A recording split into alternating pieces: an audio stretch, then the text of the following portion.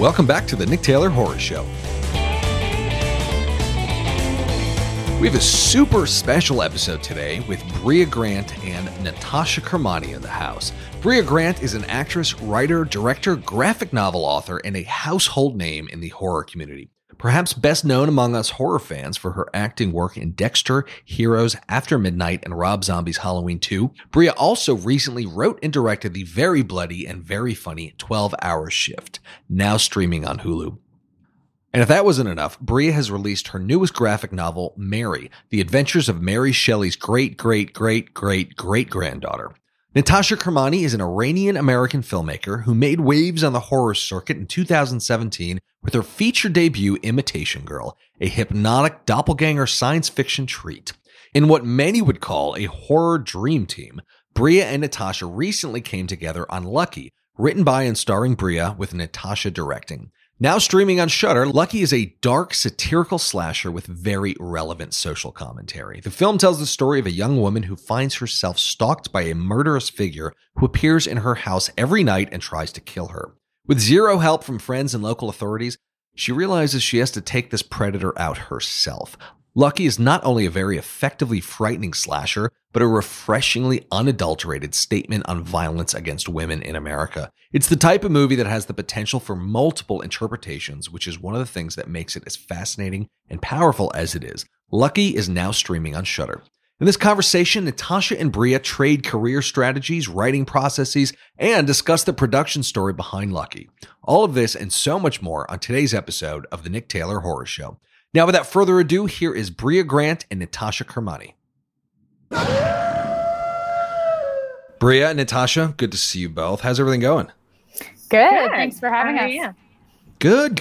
Really good. So can you guys walk us through essentially how the movie came together? I know that there's probably a big story behind it. Really curious as to how you guys joined forces as well. So can you just kind of walk us through how the movie came together from, the writing of the script to you guys joining forces and, here we are and you guys are on Shudder? Yeah. I started working on the script in, I think, probably 2000. I've been trying to figure this out. I think it was probably like 2015, 2016, something like that. And I took it a few places once I finished it. I wrote various drafts. I mean, I know you said a lot of your listeners are writers. Just want to I love talking about the number of drafts these kinds of things go through because they go through so many iterations. Yeah. And they change and they morph. And, sometimes you take them someplace and someone gives you really great notes and you end up taking those with you, even if they didn't actually make the movie. And that did happen a few times. And then I went some places and they gave me really terrible notes. And I did not take those notes, or I tried to take those notes and then it didn't work out. And then at some point, Epic reached out to me and they asked if I had any screenplays because they were trying to make something under the Dread label. And I sent them this, and I think that it was basically they read it and were like, "Yeah, we want to make this." And to their credit, they had very few changes in the script. I mean, I'd been working on it, tinkering with it for a long time, but they kind of were like, yeah, and we want to make this with Natasha Kermani because we just did Imitation Girl with her. They had just released Imitation Girl, I think. Yeah, right, yeah, exactly. And they were they really liked working with her, and they wanted me to be in it. So that was kind of like what they came back to me, and they sent it to Natasha. Without asking me. Yeah. Yeah. No, I think it was interesting because so I had just finished Imitation Girl. I was sort of looking for what was going to be next. And I really responded to not just the content of Brea's script, but it just felt like a big challenge, and people who have seen the movie will understand what I mean by that. But she's juggling a bunch of tones. There's obviously very strong themes and strong social issues lying underneath the film itself. But I was sort of drawn to the challenge on every level. And so, after the first read, I was just super into it. And I did read it with Brea in mind as the main character. And yeah, so then, and Brea and I knew each other already. So I was able to just sort of reach out and be like, hey, I read your script. I think it's great. Let's have a conversation. And then out of those initial few conversations, I think we realized, okay, we're really on the same page here. We sort of are aligned with the story that we want to tell. And then, we were ready to sort of come together as a team and see if we could make it, bring it to the screen. Very cool. And Brea, you'd spoken briefly about the iterative process of screenwriting, and you've done a number of screenplays. Big fan of 12-Hour Shift, by the way. But could you talk about your overall writing process and the kind of the script iteration process? Because I feel like a lot of would-be screenwriters and actual screenwriters are just daunted by the fact that they might not get the most perfect vision on the first draft, and it's just the most kind of shot in the foot for a lot of screenwriters. And I don't think a lot of people realize that it is so iterative. You write a crappy draft, then you write another draft that's not as crappy, and then you get insight, and then you turn into a blind alley. So I'm curious as to what your process is like, and also what your collaboration is like. I mean, you said that you'd submitted the draft for a few notes. So I mean, could you talk about your overall process and who you collaborate with in terms of getting notes? Yeah, totally. I think there's two different kinds of screenwriters, really. I think there are people who really labor over that first draft, and it takes them upwards of a year, more than a year, to write a first draft. And I have friends that are writers, and that is their process. Their process is every word. By the time they get through that first draft, it is actually pretty good. It's a great, perfect draft. That is not me. I am a throw spaghetti against the wall and see what sticks kind of writer. This is very bad, but if I'm writing something on my own without somebody else, without anybody looking over my shoulder, a lot of times my outline is 4 sentences. I know I know what happens, at my midpoint. I know what my third act is, maybe. I know what my inciting incident is. And if I have that, I'm kind of here we go. And just start to write. But I think that helps me because it makes me a little less precious about my work. Mm-hmm. So it means that I can get through a draft, I can get it done. And then once I start letting other people read it, I haven't labored over it for 3 years or something. And I can be much more open and sort of recognize the flaws. And I think the flaws come out so much quicker to me. Just the problems I'm going to have because I'm writing, so quickly. But yeah, I mean, my day-to-day process is actually I have a pretty strict routine. I don't have many words I would describe myself as, but one is probably disciplined. I am shockingly disciplined, especially if you know me, because I think I come across maybe not. But I write every day. I write either, depending on what I'm doing, a certain number of pages or a certain number of rewrite pages on something. So I hit that number every day, regardless of what I'm doing, unless I'm in knee deep in production, and then I give myself a break. But that's really important to me. And once I started doing that, I think I got a lot more written. I got a lot of crap written that wasn't great, but I got a lot of really good stuff written. A lot of stuff that you're seeing now. That's all just from me learning to write every single day and sort of treating it like a job. Because my job up until writing was acting, and it was not something I could do every day. And then I just to touch on the process, once I start sending it out to people, I really, really rely on a group of writer friends in LA who, bless them, will read any draft, and I read any draft of theirs, and we kind of just send it around and we go, is this good? Is this a script? Is this worth doing? It's those kinds of questions. And then, I have people, and then as things go along, I start to send it to more professional friends, but I just have this group of writer friends that, they're just so helpful because they can they aren't judgmental. They know my writing really well. One of them is Eric J. Stoltz, who wrote The Stylist. And we've just been trading drafts of stuff for years and years. Yeah. And I read all of his stuff and he reads all mine, and we kind of just pass it around and give each other notes. And I feel like we both know each other's writing just incredibly well at this point. So, I mean, if people are sort of looking for that writing advice, what that magic bullet is. I mean, there is no magic bullet. I guess that is what the magic bullet is. The magic bullet for me has been discipline and goal setting and making sure that like I'm actually just doing something every single day. Right. I feel like that's huge. And I feel like it's something a lot of writers overlook. You know, having that, in my case, I was inspired by Stephen King's 1,000 word or 2,000 word a day minimum, coupled with Jerry Seinfeld's strategy of having a calendar and you X every day that you write. And then you like the look of connective X's on a calendar. It's so just like simple human, but it works. You just kind of like gamify the process. Yeah. I found that super helpful. I'm a to-do lister. So like every morning, like every day I have a to-do list, and every day is like I'm doing rewrites on something right now. And it's just like, you know, I rewrite like 5 pages or so a day because I'm pretty deep into it. So I'll just, I got to hit that number of pages. And then the rest of the day I can really like screw around if I wanted to, you know, it is a nice feeling. Yeah. I mean, my to-do list ends up being incredibly long. So crap, I probably shouldn't even put on there, but it is important to me. And I love, the greatest joy in my life is checking off my to-do list. So Cross it off. Part of the reason I write is so I can check it off the to-do list. It just makes me so happy.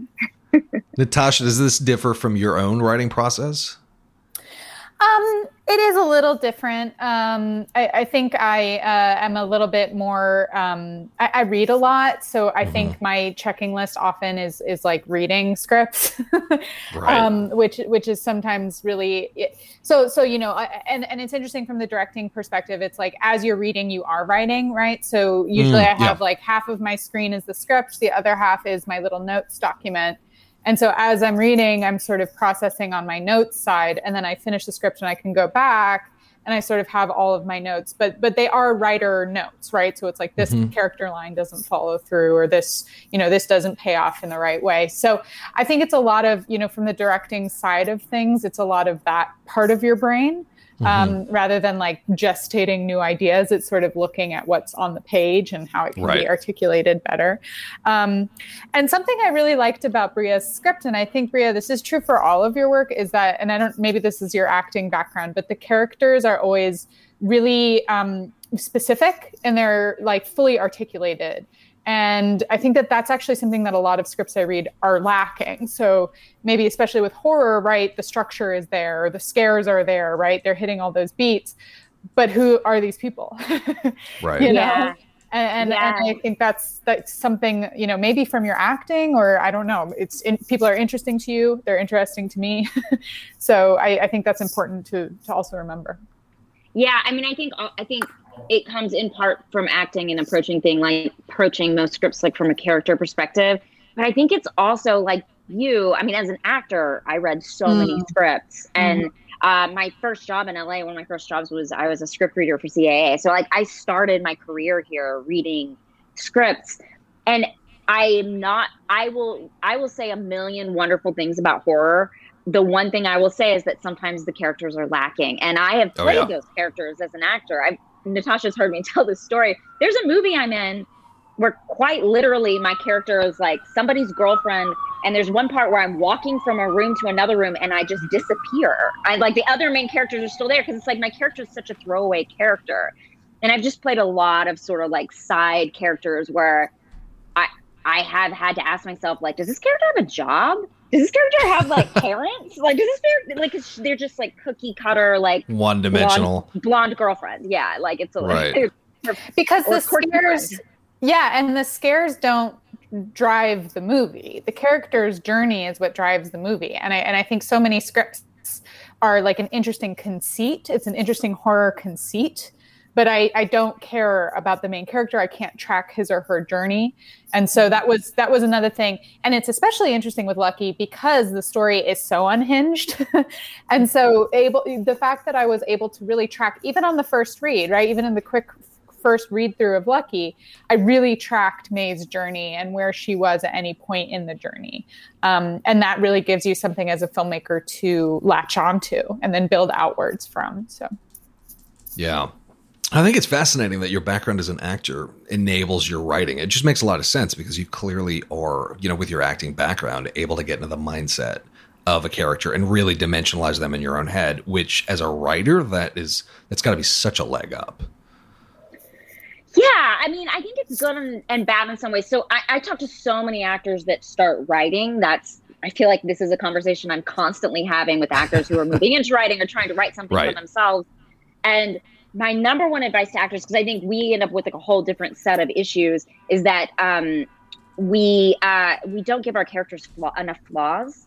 I think that's not me. I love to give my characters flaws, but I think that was actually like from seeing so many scripts written by actors, and they just had trouble making their characters flawed, because I think we want to feel for our characters, and we want to root for our characters. And it's hard as a writer to root for your characters when you're giving them like horrifying flaws, right? But as an actor, you feel for them so much. Natasha and I were talking about, or in one interview, we were talking about the character May, and it was weird because about halfway through, I felt like I was really like defending her in some ways. Like I felt like even though I feel like she makes all these decisions that I don't agree with, and I remember writing them in a way that I didn't agree with them, and then about halfway through shooting, I was like, no, I do agree with this. And I was defensive of her. I felt myself getting defensive of her choices, even though when I wrote it, I was writing things that I thought were like, I definitely did not agree with, which is such a strange mind fuck. Can I say fuck on the show? Yeah, please. Please. Fuck away. Did you, sorry, that came out wrong. Did you write the screenplay with yourself in mind as the lead actress? No. I was always picturing someone just much more together than I am. Someone much more. I mean, I think I ended up looking like this person, so it's like weird to try to explain it. But I think if you know me, you know that I can. I'm not necessarily this character, but I think the way Natasha shot me and the way she dressed me and just like her vision for me, once I kind of saw that through her mind, that was the vision I had for the character, but then she kind of put me in that, and I was able to kind of wrap my brain around it. The more it was mostly because we went and I tried on a bunch of clothes, and you were like, yes, this, and then I was like, oh, I can see myself in this character. Like it helped me a ton to put on these clothes that Natasha thought would fit May. But no, I wasn't writing for myself. I was writing for a role that I would like to see someone play. Interesting. And then Natasha, was there a point where you said, Brea, you have to play this character? Like how did that decision get made? Really from the beginning. I mean, really from the beginning. I just read it with her in mind. And also, that was one of the stipulations of the financing, was that they did want, and that's that's in this case great because Brea is a pleasure to work with. But it's also something, again, going back to people trying to get their projects off the ground. I think I have a lot of friends who are trying to get their projects off the ground, and they have, this role has to go to person X or person Y, person Z. And it's like, well, you kind of maybe have to keep those things open because a lot of times, right, that's part of the calculation, it's part of the package that's coming together. So it was great for me because it was like, well, in order to do this, we really want Brea in as the role. And I was like, 2 thumbs up. Great, let's do it. So cool. I think that was a really, again, just like a kismet thing of it kind of coming to me, being different, very low budget financing, but still, enough to make the movie. So. Yeah. When you observe the movie and its just overall singularity of vision, it's surprising that this is your first collaboration together, because you guys just seem to be in such lockstep, from director, writer, actor. Could you talk about how you guys built a shorthand over the course of making this movie? Because just from the viewer perspective, it seems just like you guys have a very seamless collaboration. Yeah, it was a shorthand, basically, I think that a lot of women have, just because this story is unfortunately a sort of an experience that a lot of women share. So I think a lot of that sort of intention comes through just through our shared experience. And again, we had a lot of women on the team, on the crew, and then even, the men who were able to read the script and say, yes, I know this story. My girlfriend tells me this, my mother, my sister, whatever. So I think that sort of shared human experience is where it starts. And then I think the second part is like we have a really similar sense of humor. and I think that was the other thing also with a lot of Brea's co-stars and the cast that we assembled was just finding people who were going to find the humor and understand that we're making a satire. So it's like sort of setting those baseline parameters is really the groundwork for it. And then the last part of it is not having a big ego and not, being like, this is the Brea Grant show. This is the Natasha show. This is the Drew show. Like it's, we're working together to do something. So. Yeah. And it really, I mean, to me, it really felt like that, which was really nice. But also, I mean, on budgets this size, I think things can get very unprofessional. Like I'll just say it. It's awful. Like people, and it's personalities, it's ego. It's like, I don't know what it is. People are angry. I don't know. But I just have been on so many sets where there's just ego. There's ego and people not getting along and people not being professional. And from moment one, Natasha was incredibly professional, incredibly like, very open to me about everything she was doing. Like there were no secrets. Like this weird thing happens on these micro budgets where there's all these like people are like, oh, but they're keeping weird secrets. I know that sounds like not like insane, but it is totally what happens on production. Power plays, weird little power plays. Yeah. Yeah. It's very weird. And there was none of that from the beginning on this. Ugh. And I will also say like, the directorial choices were all Natasha's. Natasha, like I firmly believe there should be a strong vision, a strong person at the helm of the ship. You need a captain, you need a general, whatever that term is, you need that person. And everyone needs to fucking listen to that person and make sure that person's vision is coming through, and we're all on the same page. And Natasha's very open about her vision.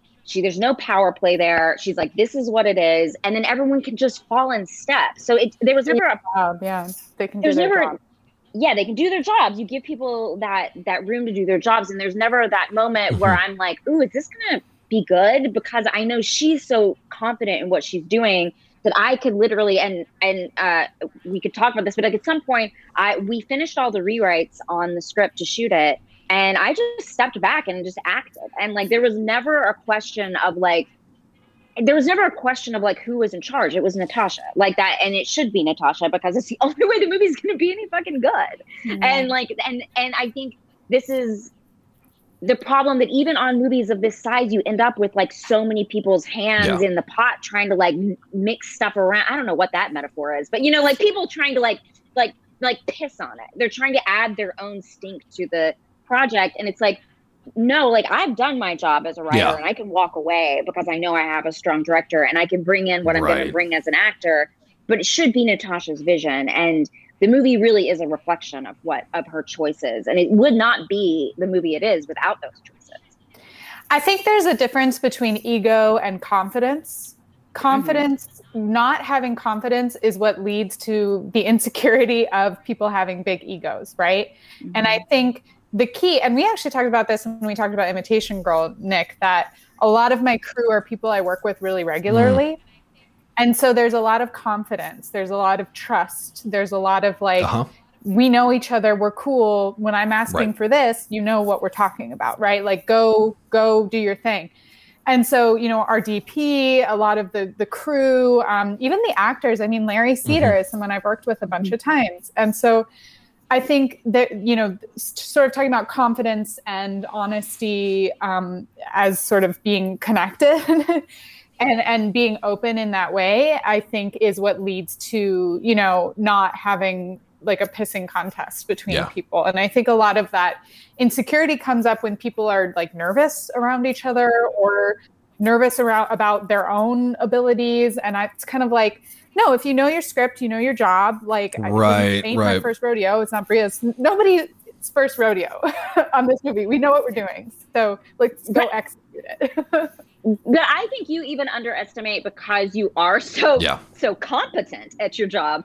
You underestimate that other people who are directing indies a lot of times they're showing up unprepared. And that is, for me as an actor who has directed, that's so frustrating. And it's the first thing when a director shows up and they even if they don't know what's happening in this moment or whatever, if they're unprepared and they don't have a strong vision, I just watch sets fall apart. I watch people lose confidence in their director. And it's not something that would even cross your mind because you would never show up like that, But I think, and I'm not trying to throw anybody under the bus. I've just been, I was an actor for 10 years. So I just watched it happen on a lot of indies, Yeah.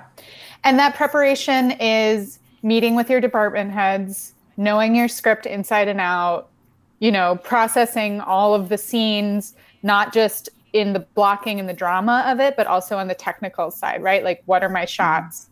How are we covering it? What's the production design? We were talking about wardrobe earlier. Like, wardrobe is one of my most favorite things to do as a director. I think that it's so key. I think because I care about what I wear and it informs me as a person. I'm like, this is really important that I know what every character is wearing. So it's like, what jewelry does she have on in this scene, right? Like, that's what, when Brea says the preparation, it's all of those 1,000 little details that even if you're not being paid, you need to find the time to go through and create your own system for having answers to all of those questions. And it's doable. We shot this movie so quickly, and I just think people think because it's not a studio movie or you don't have, $10 million or something, which I guess is also a small budget. I don't know, but we shot it for so little, but it is doable to have this stuff done. And I think it starts with ego again, because I think a lot of directors think they can stroll on the set and make that decision on the day, and why would you? There's no reason to do that. Well, I think that notion of confidence versus ego is enormous, because if you show up and you have an ego, people are going to tune out and they're not going to want to work with you. Yeah. Or if you're not confident enough, that's also a way to lose your cast and crew as well. So, I feel like that fine balance is really, really critical. Mm-hmm. So the movie was shot in 15 days. Is that right? Yeah. How did you pull that off? I pitched it at 18, by the way. Okay. So I wasn't they couldn't give you those extra 3 days? we were at 18. They talked me down to 16. I was like, fine. And then we had a really, really horrible conversation with our line producer, who is a genius, Chelsea. But yeah, we ended up with 15. How did we pull it off? Well, most of it is in the house, right? Mm-hmm. So the art team fought really hard to get that house, because the house logistically covered a lot of the movie, and in a way that wasn't impossible to move through it. Logistically, the way it was set up, it allowed us to sort of move quickly through it, and sort of leapfrog. So art would be working in one room, we'd be shooting in the other, and we could kind of pull it off. That was a big thing. And again, that goes back to the script being really contained. Right. You can't do that if you're doing a company move, every location. The fact that it is so, centered in the house. And then we had our little offshoot days that we put at the end. So we knocked out the house first, which was always the goal, to sort of get the meat and potatoes of the movie first. And okay, we got this in the can. Right. And then we sort of went on to the more ambitious things. And we actually ended the movie with the most important sequence, which is the parking garage sequence. Ooh. So we had our last 2 days was actually the last 2 days of the movie, which was really intense.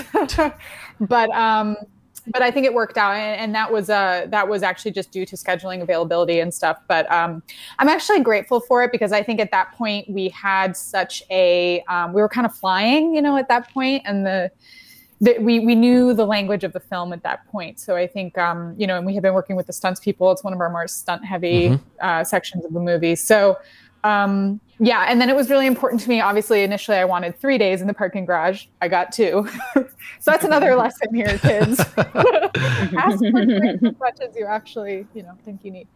And so we had 2 days in the parking garage, which was really important to me to really try to preserve at least that chunk of time, because it was such a pivotal sequence in the film. So cool. Yeah, we shot fast. We shot really fast. Cool. So horror historically has worked really well as a vehicle for social commentary. And in the case of Lucky, I mean, it's very much on display. And I feel like the best social commentary when it comes to horror is that you can you can project your own interpretation in. And I feel like with this movie there were so many takeaways for me, but then they kept kind of developing and I thought that I knew what it was about, but it's still kind of evolving in my own mind. So, I mean, I'm curious from your guys' perspective, how would you categorize what this movie is actually about? Or do you prefer to leave it for the viewer's interpretations? Well, I can say what I think and then Brea can say what she thinks. I think it is a satire that's looking closely at the experience of women in the world as an absurd and the absurdity of the violence that women face regularly. And so violence used in a number of different ways. There's physical violence in the movie. There's emotional violence. There's the violence of exhaustion. Mm-hmm. And so sort of exploring the toll that takes on our character, who is a woman who, she's a self-help book author. She's supposed to be somebody who has all the answers. And the question for me really was, what happens when this woman who is supposed to have all the answers suddenly is faced with a problem that is not solvable. Right. There is no answer to this question. And that's really, that was sort of the spine for me that ran through, every scene of the movie. Mm-hmm. Yeah, I think that did it. That was good. Right. I think that was good. I mean, I think there's a lot of takeaways. I mean, I think there's a lot of stuff in there. I mean, the script definitely started more as just very much straightforward. This is a movie about the normalization about violence against women. That's what it started as. But the more I wrote it, the more I wanted to talk about like conversations between women. I'm going to talk about a specific brand of business lady white feminism, and I wanted and I want to talk about like imperfect women. Like that's always something that's really interesting to me. Mm-hmm. I just speaking again about characters with flaws. It is a little bit of my like feminist quest to, if we're going to put more women front and center, we need to see women as humans. Humans have flaws, therefore women should have flaws. So I think like I just like to see women who have actual moral quandaries and issues they have to deal with and like have done things that they aren't proud of, because I think that is humanizing. Yeah. So I feel like the title is very, very revealing. And then when the title is spoken in the movie, it all, for me, just in a very sardonic way came together. I hope this isn't any sort of a spoiler, but how do you explain the title? Why is it called Lucky? I mean, I think it works on, I think there's a lot of reasons. And we talked about changing this title because it's not Googleable, right? It's not an easy, there's a movie I love called Lucky. Like right. It is not the greatest choice for a title when it comes to stuff like that. But I think it was the greatest choice for this movie. Because even Natasha and I tried to come up with other names and we never came up with anything that we thought worked as well, because it just works on so many different levels. It is supposed to be a satire. Yeah. It's ironic. It's supposed to make you laugh, but also it's supposed to make you think, because at the end of the day, she is lucky because she is alive. Right. And she is lucky in other ways as well. I think you're supposed to take it in a lot of ways. And also in a very literal way, because I think that is something that is pulled from real life, is that idea of like, well, you're so lucky that nothing else happened. Right. Meanwhile, something horrendous happened. Right. Which did come from my real life around I got robbed at one point, and when I talked to the police, they were like, well, you're lucky you didn't get raped. And that was when I came up with this whole speech, because I was like, I'm not lucky. I mean, I'm just, I mean, I guess it is lucky in some ways, but I did get robbed. Like, it's not the right word. Yeah. Poor choice of words. Yeah. But I think also it's been very interesting. I mean, I was speaking with someone, I think he's a reviewer or whatever. We were talking about the movie, and he said, he actually heard a lot of himself. He heard a lot of what he says to women in his life mirrored back at him. Oh, wow. Through these characters that were speaking to May, and sort of these little catchisms and things that they would say to her throughout the movie. And he was like, oh, I've said that, you know? Oh yeah. There were so many moments where you just hear this very cliche sort of comforting words that you've heard 100 times. And it's just hearing it in the movie is like so cringeworthy. And also that yes. Yeah. And like also that you've recited back to people. And I think that's, that's also within the title, right? Mm-hmm. Like just how we misuse words and terms and stuff without, you know, actually really looking at what's going on with the person sitting right next to us. Yeah. You know? Yeah. So the movie looks fantastic. From what I understand, you filmed in anamorphic, but could you talk us through some of the more technical elements of making the movie? Yes, happily. I worked with, we worked with a bunch of really amazing technical people. Our cinematographer is an awesome cinematographer named Julia Swain. And Julia has a very moody, expressionistic tone to basically everything she does. We did a commercial together that's like the most like moody, gorgeous thing. And it's for, what was it for? Oh, it's for like a jeans company. But it looks like it's like so ridiculous. But you know, and so, you know, and it's dark and moody and shadowy and all of that kind of glamorous stuff. So I actually had been eager to work with her in a narrative setting for a long time. We had sort of been wanting to collaborate, just sort of talking about the look of it. And I had an instinct that this really cinematic, expressionistic cinematography was going to work really well, not in opposition to, but as sort of a intention with the satire of the movie.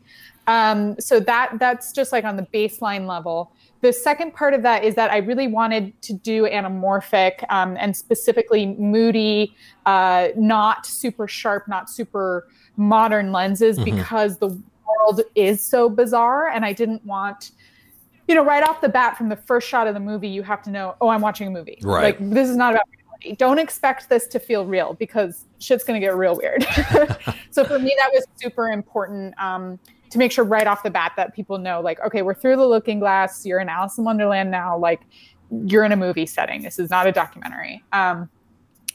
And then, you know, one other really fun thing that we talked a lot about, we actually talked about potentially doing mixed format as the movie continued, actually changing the format of the image, or switching our lens set and sort of really changing in a very, very drastic way. Ultimately, we decided it was too distracting to do that. So we did more subtle things. So almost every scene of the movie has some slight technical visual change, whether we were changing the filtration that we were using, the focal length, you know, leaning more on different focal lengths. The movie starts a little bit flatter, and then we get a little bit more distance from May, and she gets a little bit more separated from the other characters in the movie. You also see a little bit more steady cam. It just gets a little bit crazier right. as it through. So we were really interested in creating a look that changed over the course of the movie. And so we worked with a really fantastic colorist out of Photochem named Alistair Arnold, who built a show LUT for us. So basically like an idea that we could apply, not an idea, a LUT that we applied to all of our dailies. So actually when I was standing there looking at the monitor, I was looking at an image that had our show LUT applied. Right. So I wasn't looking like a Rec 709 or whatever. It was much closer to what we were eventually going to do. And the basically the grade changes throughout the movie. And so that was like the last piece of it that we put together. But yeah, she was really jazzed by this idea of a look that evolves throughout the course of the film. Yeah, it was noticeable. She also made she pitched, like she made like a little like pitch like book. Do you remember this? Yeah, and it was pretty much what we ended up doing. Totally, and it was awesome, and it helped me to visualize her style and her, you know, in the movie. I mean, I think you had already decided she was the DP before that, but then she showed up with like this book, which again is just like a testament to like professionalism. Yeah, and she was really excited by the idea of having these rules and parameters that then within those rules and parameters she could play. So sort of knowing by example, for example, when I say a rule, I mean like May's color is light blue. and then as the cinematographer, she's sort of able to explore that and take that, and apply it to the different sequences. So, I think she was inspired by the wackiness of the movie. Really cool. Yeah, notice that the movie does change visually in a very gradual way, but you look at the beginning and then you look at the end. It's very, very different. It really evolves, which is interesting. So last few questions here. Natasha, this being your second feature, were there any major lessons that you pulled from directing Imitation Girl that really came in handy on this set? Yeah, for sure. I think the idea of giving yourself a little bit more time and space and not, again, this is crazy to say because we shot so fast, but even within that, not feeling, when you're on set and you're doing it, feeling like, no, this is my time. Mm-hmm. I have another 10 minutes. I'm going to use these 10 minutes until we have what I think we need. And I think we actually had a really tight ship on this one. We actually only ended up cutting little tiny interstitial moments. Mm-hmm. Pretty much what was in the script is what ended up on the screen, which means, and we didn't have reshoots or anything, Yeah. So, there's a few little things that we ended up cutting. For the most part, we were very efficient and in choosing what we were shooting, what we were spending our time filming.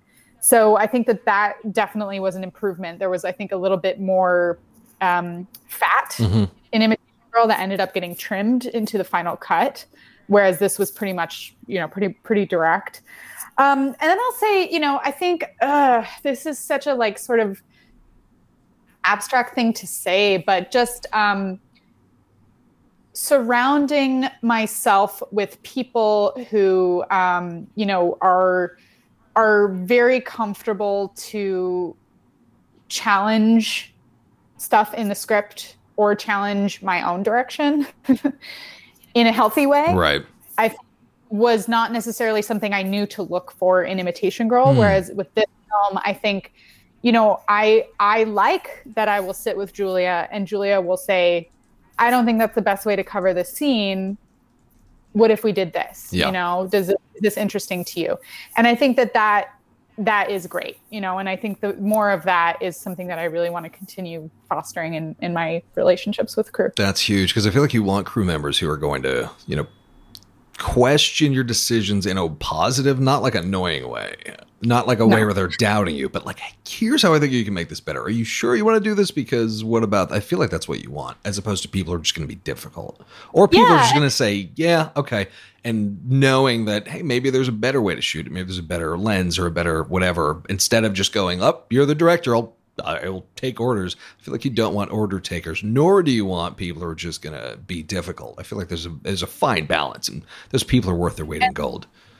Absolutely. And I think the difference is it's when they're inspired by the film mm-hmm. and when they're inspired by the script and they get what you're doing, then they get engaged and they are more interested in suggesting ideas and a little bit more creatively instead of just, okay, let's just get it done. But they have to care.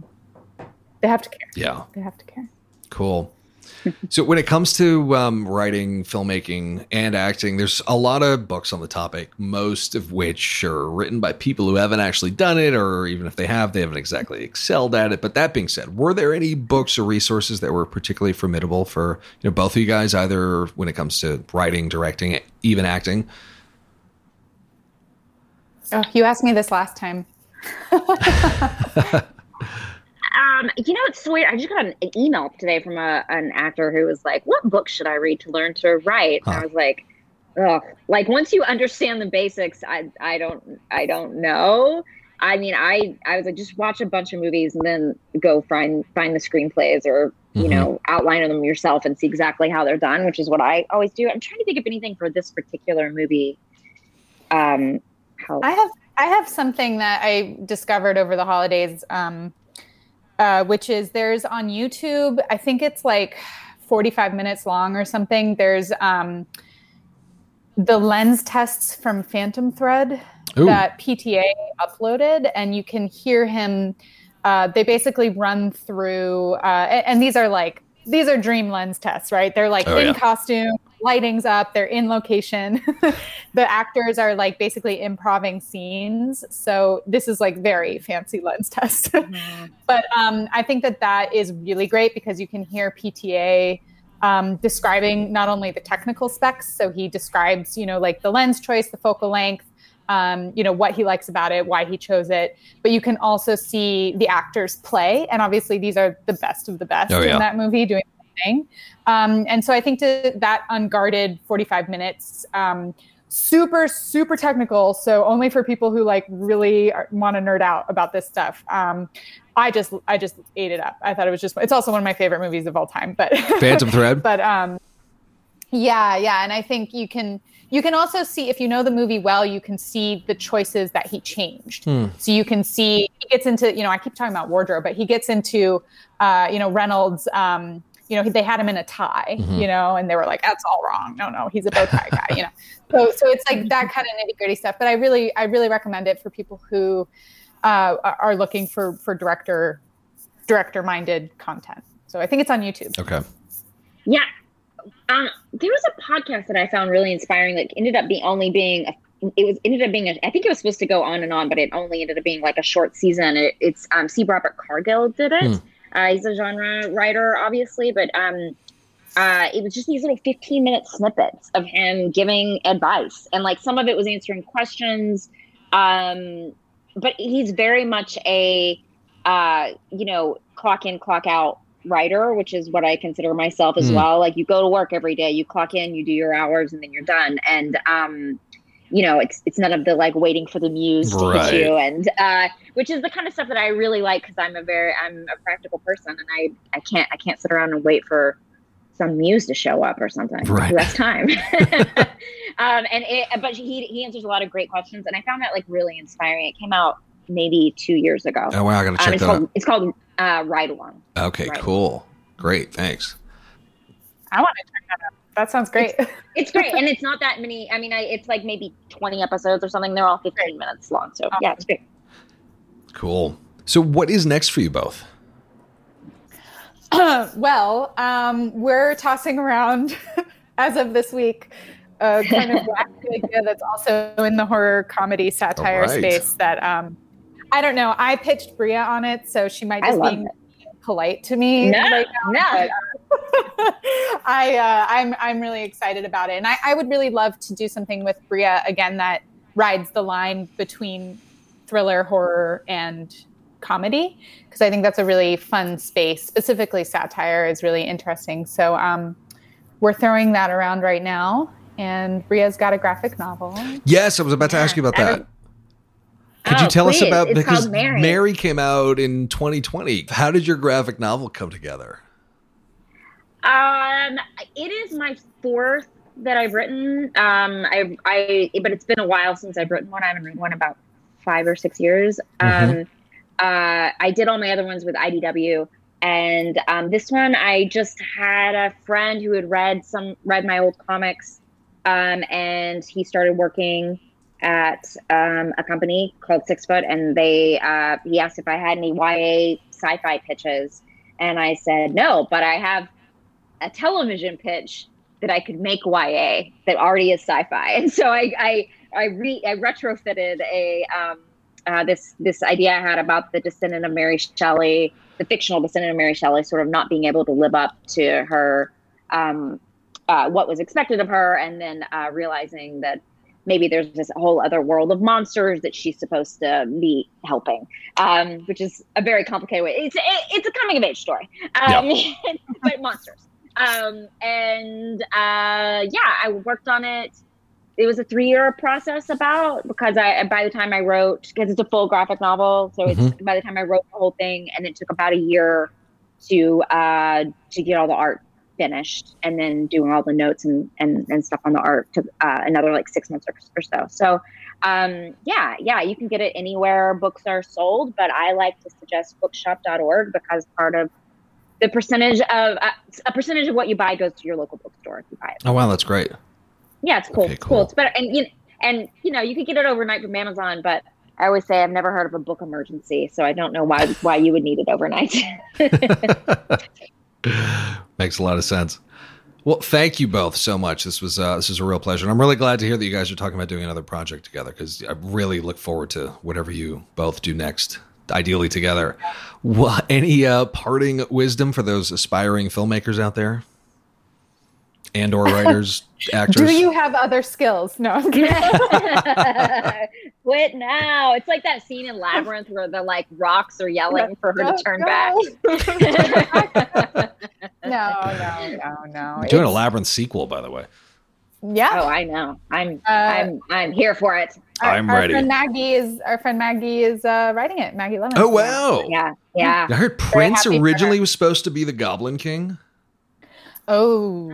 Could you imagine? It would have a very different movie, but I can imagine it. I don't hate it, but Bowie is the Goblin King. So. Killed it, of course. Rules are rules. Yeah.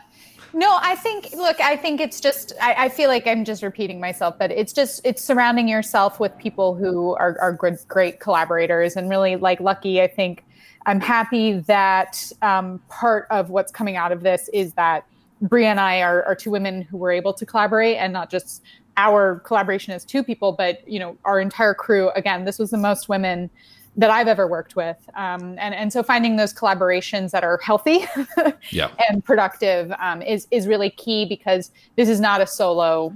It's not a solo career. It's a community career. Yep. Great. Cool. Yeah, I'll agree with that. Awesome. Well, thank you guys again. This was a whole lot of fun, and congratulations on the movie. Thank you. Thank you. It is now streaming on Shudder for all you listening, so check it out. Yay. Thank you. All right, here as always are some key takeaways from this conversation with Natasha and Brea. Number 1, take note of ego versus confidence. There's a fine line that directors must always walk when on set. If you're too much of an ego-maniac who barks orders at people all day without any regard for those around you, your crew will mutiny, and they should. Yes, of course, there are many directorial exceptions to this rule, but by and large, ego is the enemy. However, if you're too much of a pushover, your crew will walk all over you. This is why it's important to distinguish the difference between ego and confidence. Confidence is a necessary part of any directing job, as your entire cast and crew will be turning to you to make decisions on just about everything, and you need to have an answer or solution every time. In order to do that, you need confidence in your ability to lead. A film crew, just like a sea crew, needs a captain they can rely on. Without confidence, you will be eaten alive. But with too much ego, you'll be ignored. Learn the difference between the two and strike that balance. Number 2, take the time and space necessary. Directing is largely a game of hustle. Hustling to get your shots, make your day, and ensure everything goes according to plan. In the midst of all of this hustle, a lot can get lost in the fog, which is why it was very refreshing to hear Natasha talk about the importance of taking the time and space to get the shots right. Directing relies so much on your cognition in order to effectively tap into and communicate your creative vision. Rushing all the time and exerting stress on each and every move can obliterate your creativity. Yes, it's critical to make your day and get your shots without being too precious about details. But like everything, this is a balance, and it's important to ensure that you breathe and you take the time necessary to get what you need when the cameras are rolling, instead of just moving on every time as fast as possible. Number 3, work with those who will challenge your decisions. Making a movie is a matter of melding together an infinite amount of decisions. Everything from casting choices to camera angles, lighting cues, wardrobe details. The decisions are endless. As a director, your job is either to make those decisions or to hire someone you trust to make them for you.